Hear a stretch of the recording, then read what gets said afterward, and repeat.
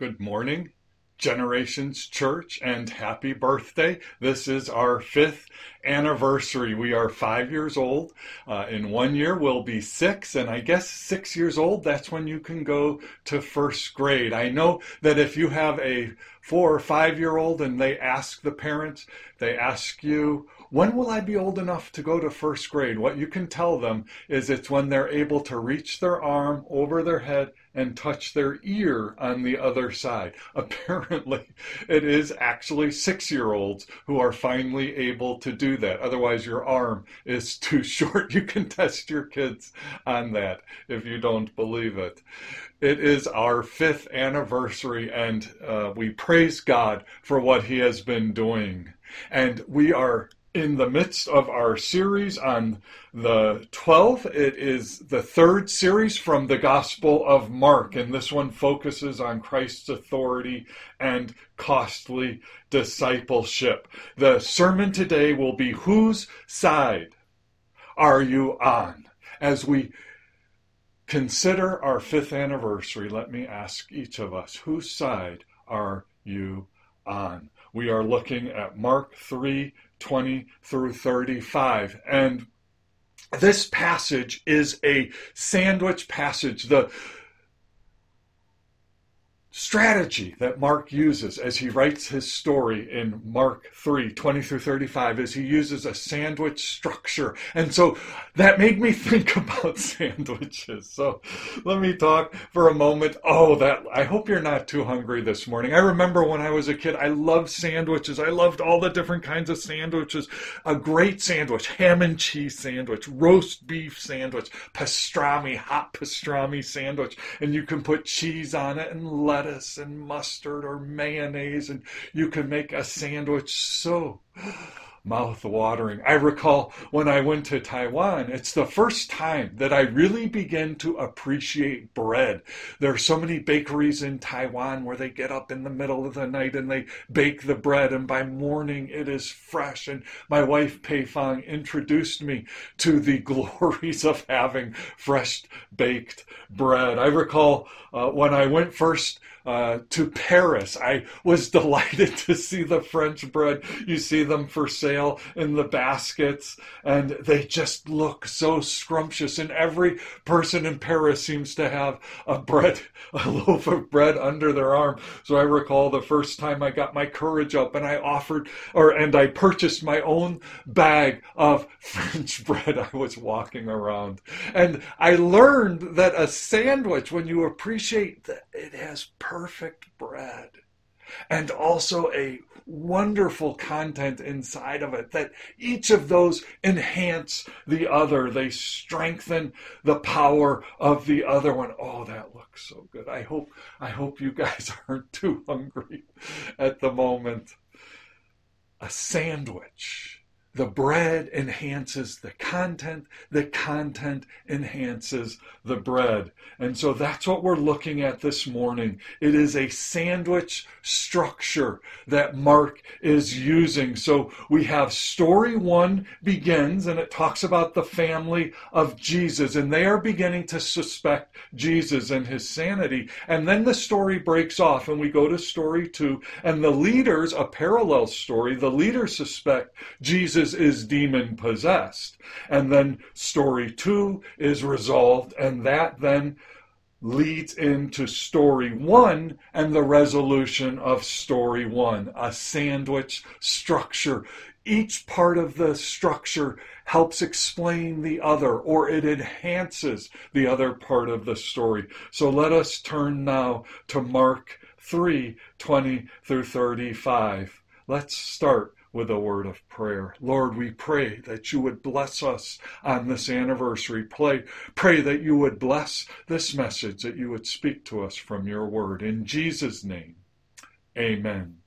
Story 1. The family of Jesus begins to suspect his sanity. Then Jesus entered a house, and again a crowd gathered. Recall in the Gospel of Mark, Jesus has burst onto the stage, and he has begun to demonstrate his authority. He shows that he has authority over demons. He has authority over sickness, and he is healing people. He's casting out demons, and he is teaching with authority, not in so-and-so says, but he says, I say. He's been demonstrating his authority, and the crowds have begun to follow him. And so now he's entering a house, and the crowds are gathering to him, so that he and his disciples were not even able to eat. And so we can imagine the situation.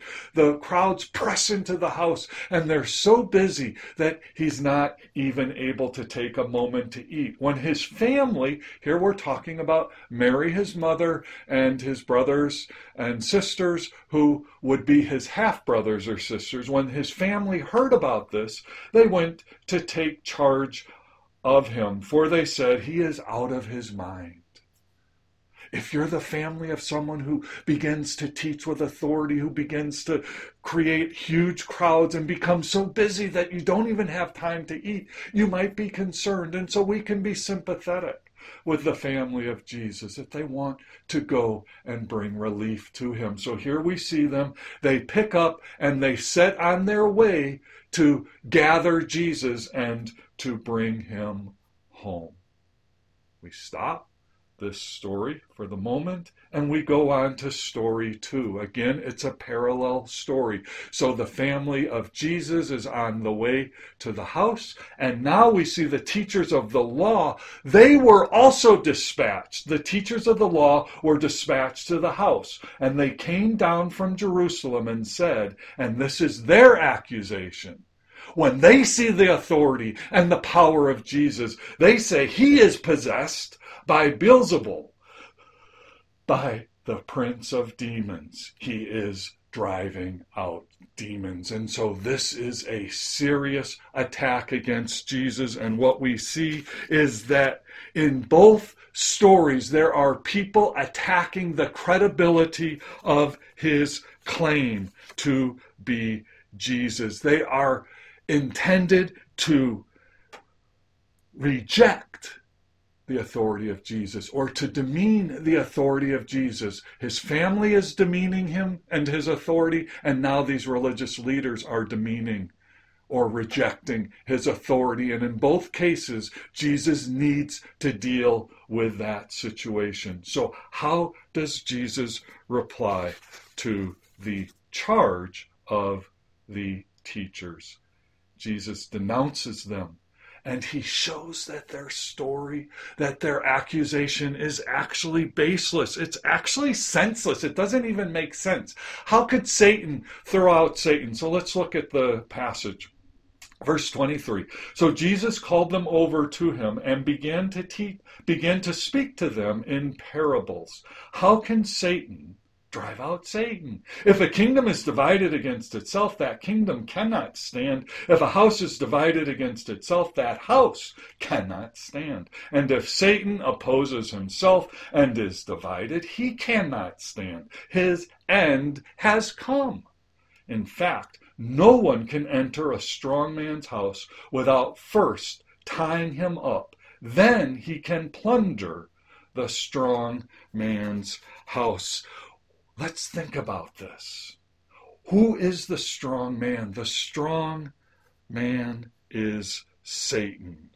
What is the house? The house is the realm of sin, sickness, demon possession, and death.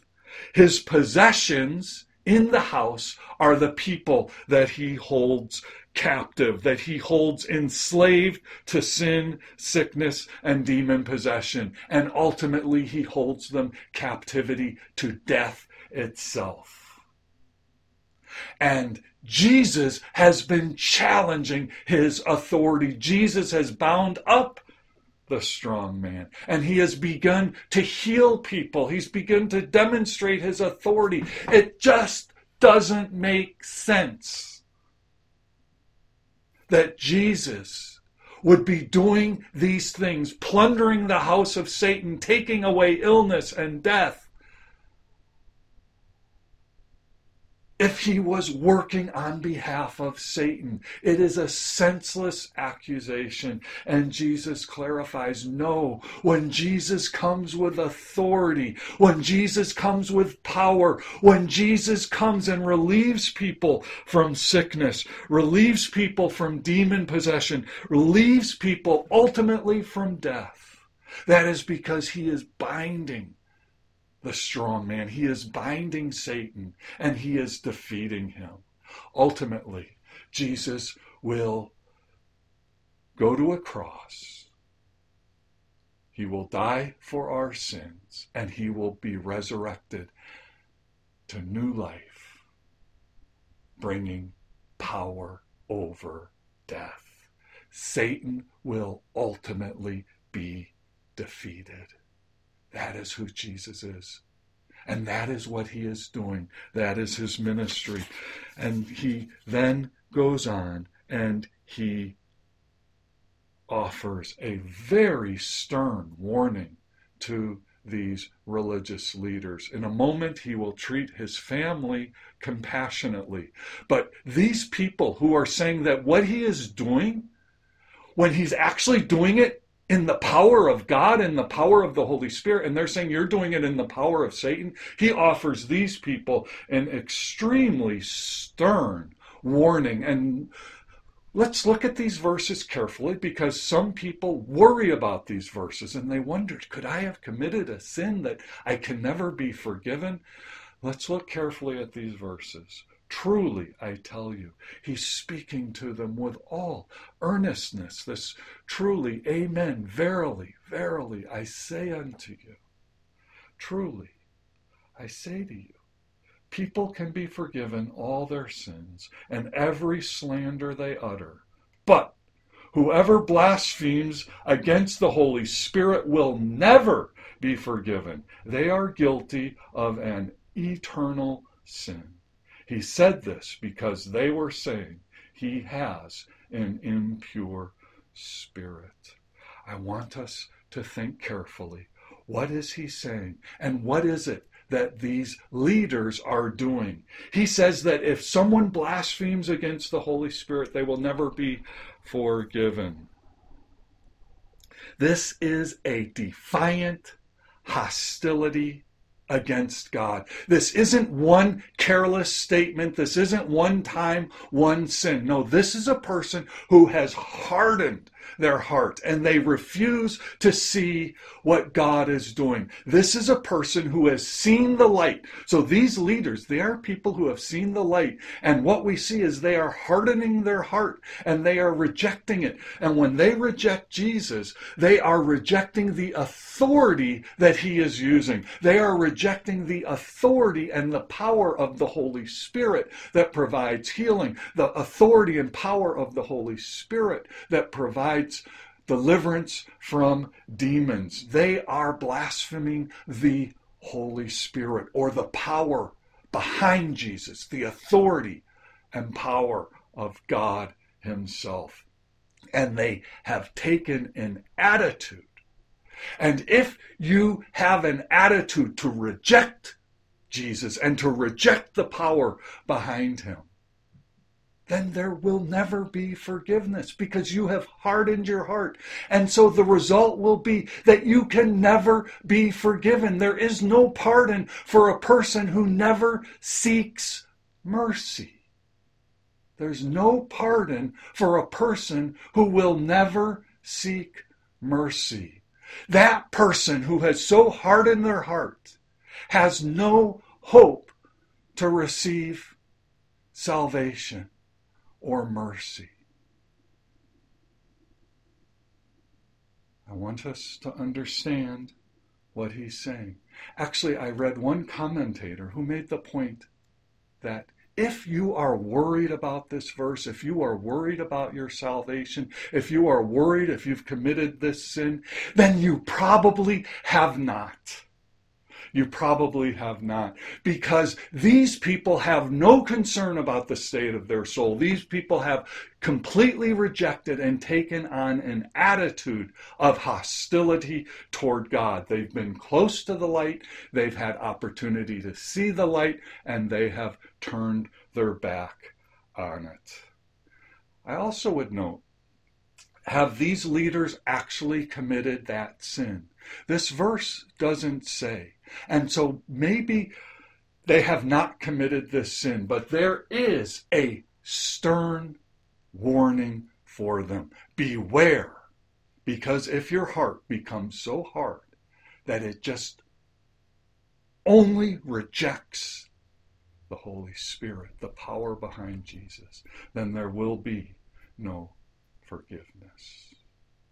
Another point I want to make from these verses, verse 28, is we're so worried about what's coming in verse 29 and verse 30 that often we overlook the powerful statement in verse 29. Truly, verily, I say unto you, people can be forgiven all their sins and every slander they utter.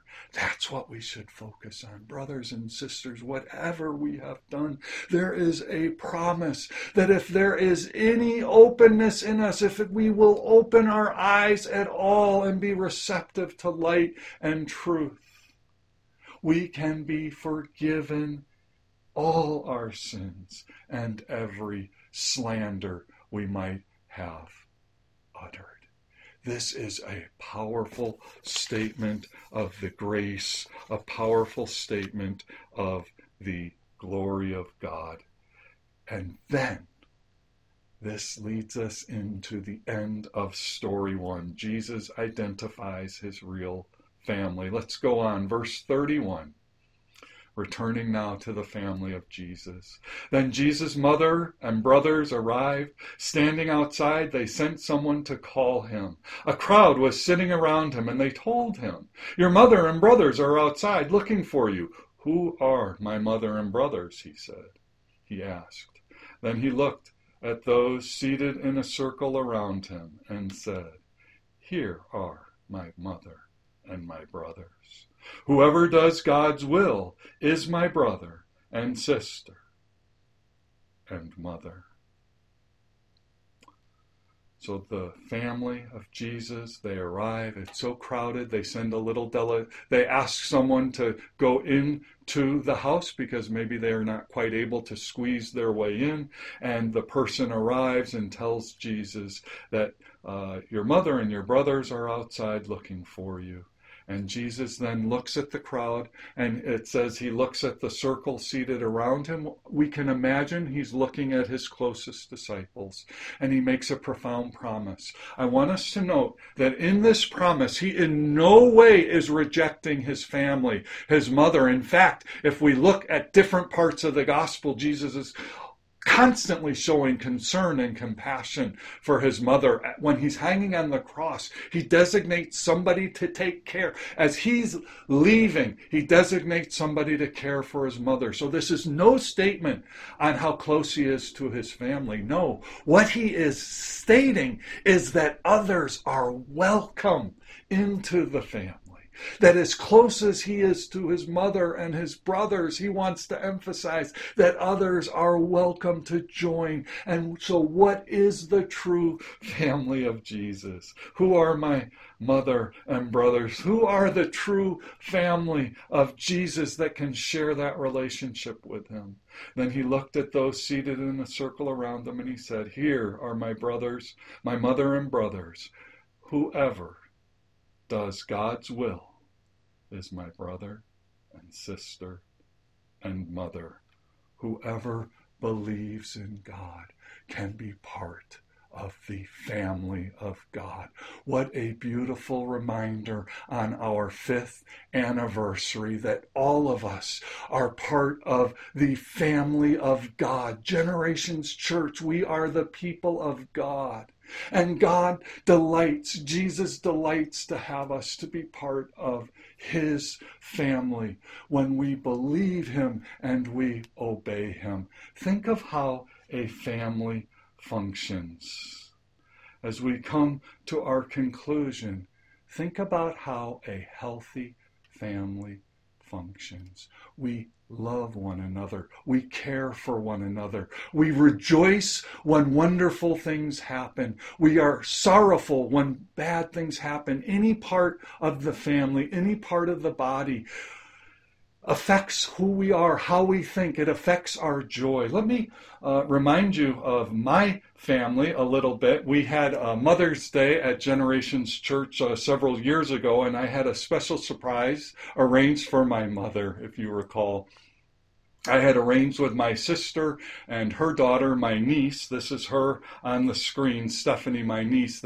She was my cohort on pulling this surprise on my mother. And so we had a Skype telephone call. So here I am in the church service on Mother's Day. There's Andy, my son, helping us prepare. And Stephanie, my niece, has just called my mother to come into the set. And so here comes my mother, and we gave her a Mother's Day greeting from California all the way to Pennsylvania. That is what family does. We care for one another. I remind you of my mother because she's now 88 years old, and she recently moved. She's been living for several years in a retirement area, and her husband, my stepfather, several weeks ago moved into personal care. And last week, my mother had to move into her own single apartment so she could be in the same building as her husband, who is in personal care. And that involved a very difficult move, emptying out her house, putting everything into a small apartment. It was a huge job. And as a son, I wanted so much to be part of that. But they're moving during a pandemic, and to travel from California to Pennsylvania isn't easy, and the distance is so far. What happened, though, is my daughter, Leah, who is currently working in Pennsylvania, was able to drive. She's just an hour and a half from Grandma's house. She was able to drive that weekend and to help my mother, her grandmother, to help her pack. And then on moving day, Monday, she was there.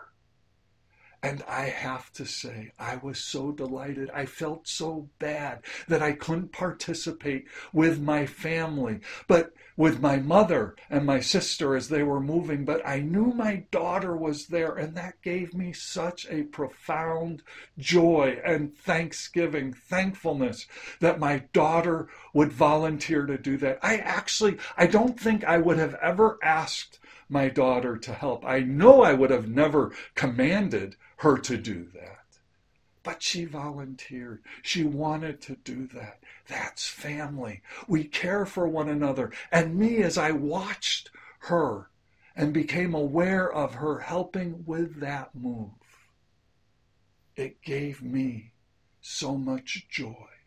I believe Jesus, as he has been taken to heaven, as he watches his family operate, I imagine he experiences that joy when we love one another, when we care for one another, when we are the hands and feet of Jesus in this world, and to one another when we show compassion. I feel that Jesus must feel so much pride and so much joy that he knows that through his body, he's showing compassion to the world through Generations Church. So let me encourage us on our 5th anniversary to love and dedicate ourselves to one another.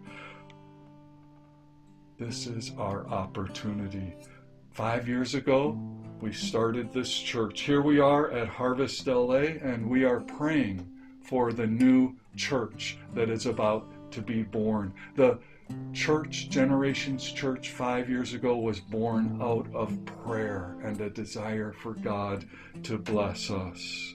This was my first sermon series that I gave, Overwhelming Generations. I prayed that God's passion would pour out on us and it would overflow from us to our families and our neighbors. This is our picture that first day when we met together, filled with promise, filled with hope. A year later, 2017, there's our invitation. There's our picture from the first year and our invitation to come February 12, 2017, 1 year anniversary. And by then we had moved to our new building. And of course, here's another picture of us in front of the San Gabriel Mountains. And yet, another milestone, here it is, as we went from being a prayer station within the Evangelical Formosan churches, EFC churches, to becoming an independent church. And here we are again. Some of these people have left. We've had new members come since then, but our prayer is that each and every person would feel the love and compassion of Christ who comes through our doors. And here we are in another photo, and we pray that God would bless His people and that we could turn around and be a blessing to each other, that we could turn around and be a blessing to our world. In a moment, we will join each other in a Zoom meeting. We'll take a group photo. Hopefully we'll all be wearing either white or blue. If you have one of the white shirts like I have on, or one of the blue shirts, go ahead and put those on for the family photo. I love taking family photos together, and we will do that. But we will, even more importantly, we will share communion together in a live service, sharing the blood and the body of Jesus Christ that was given for us. Let's pray. Lord, we pray that you would bless us this morning. Pray that you would bless Generations Church. Lord, pray that we would commit ourselves again to one another, to love one another, to be family. Pray that we would commit ourselves to be radical disciples of Jesus Christ, that we would obey, we would believe, and we would obey. And we pray that by doing that, we would bring you great joy. We pray in Jesus' name. Amen. Amen.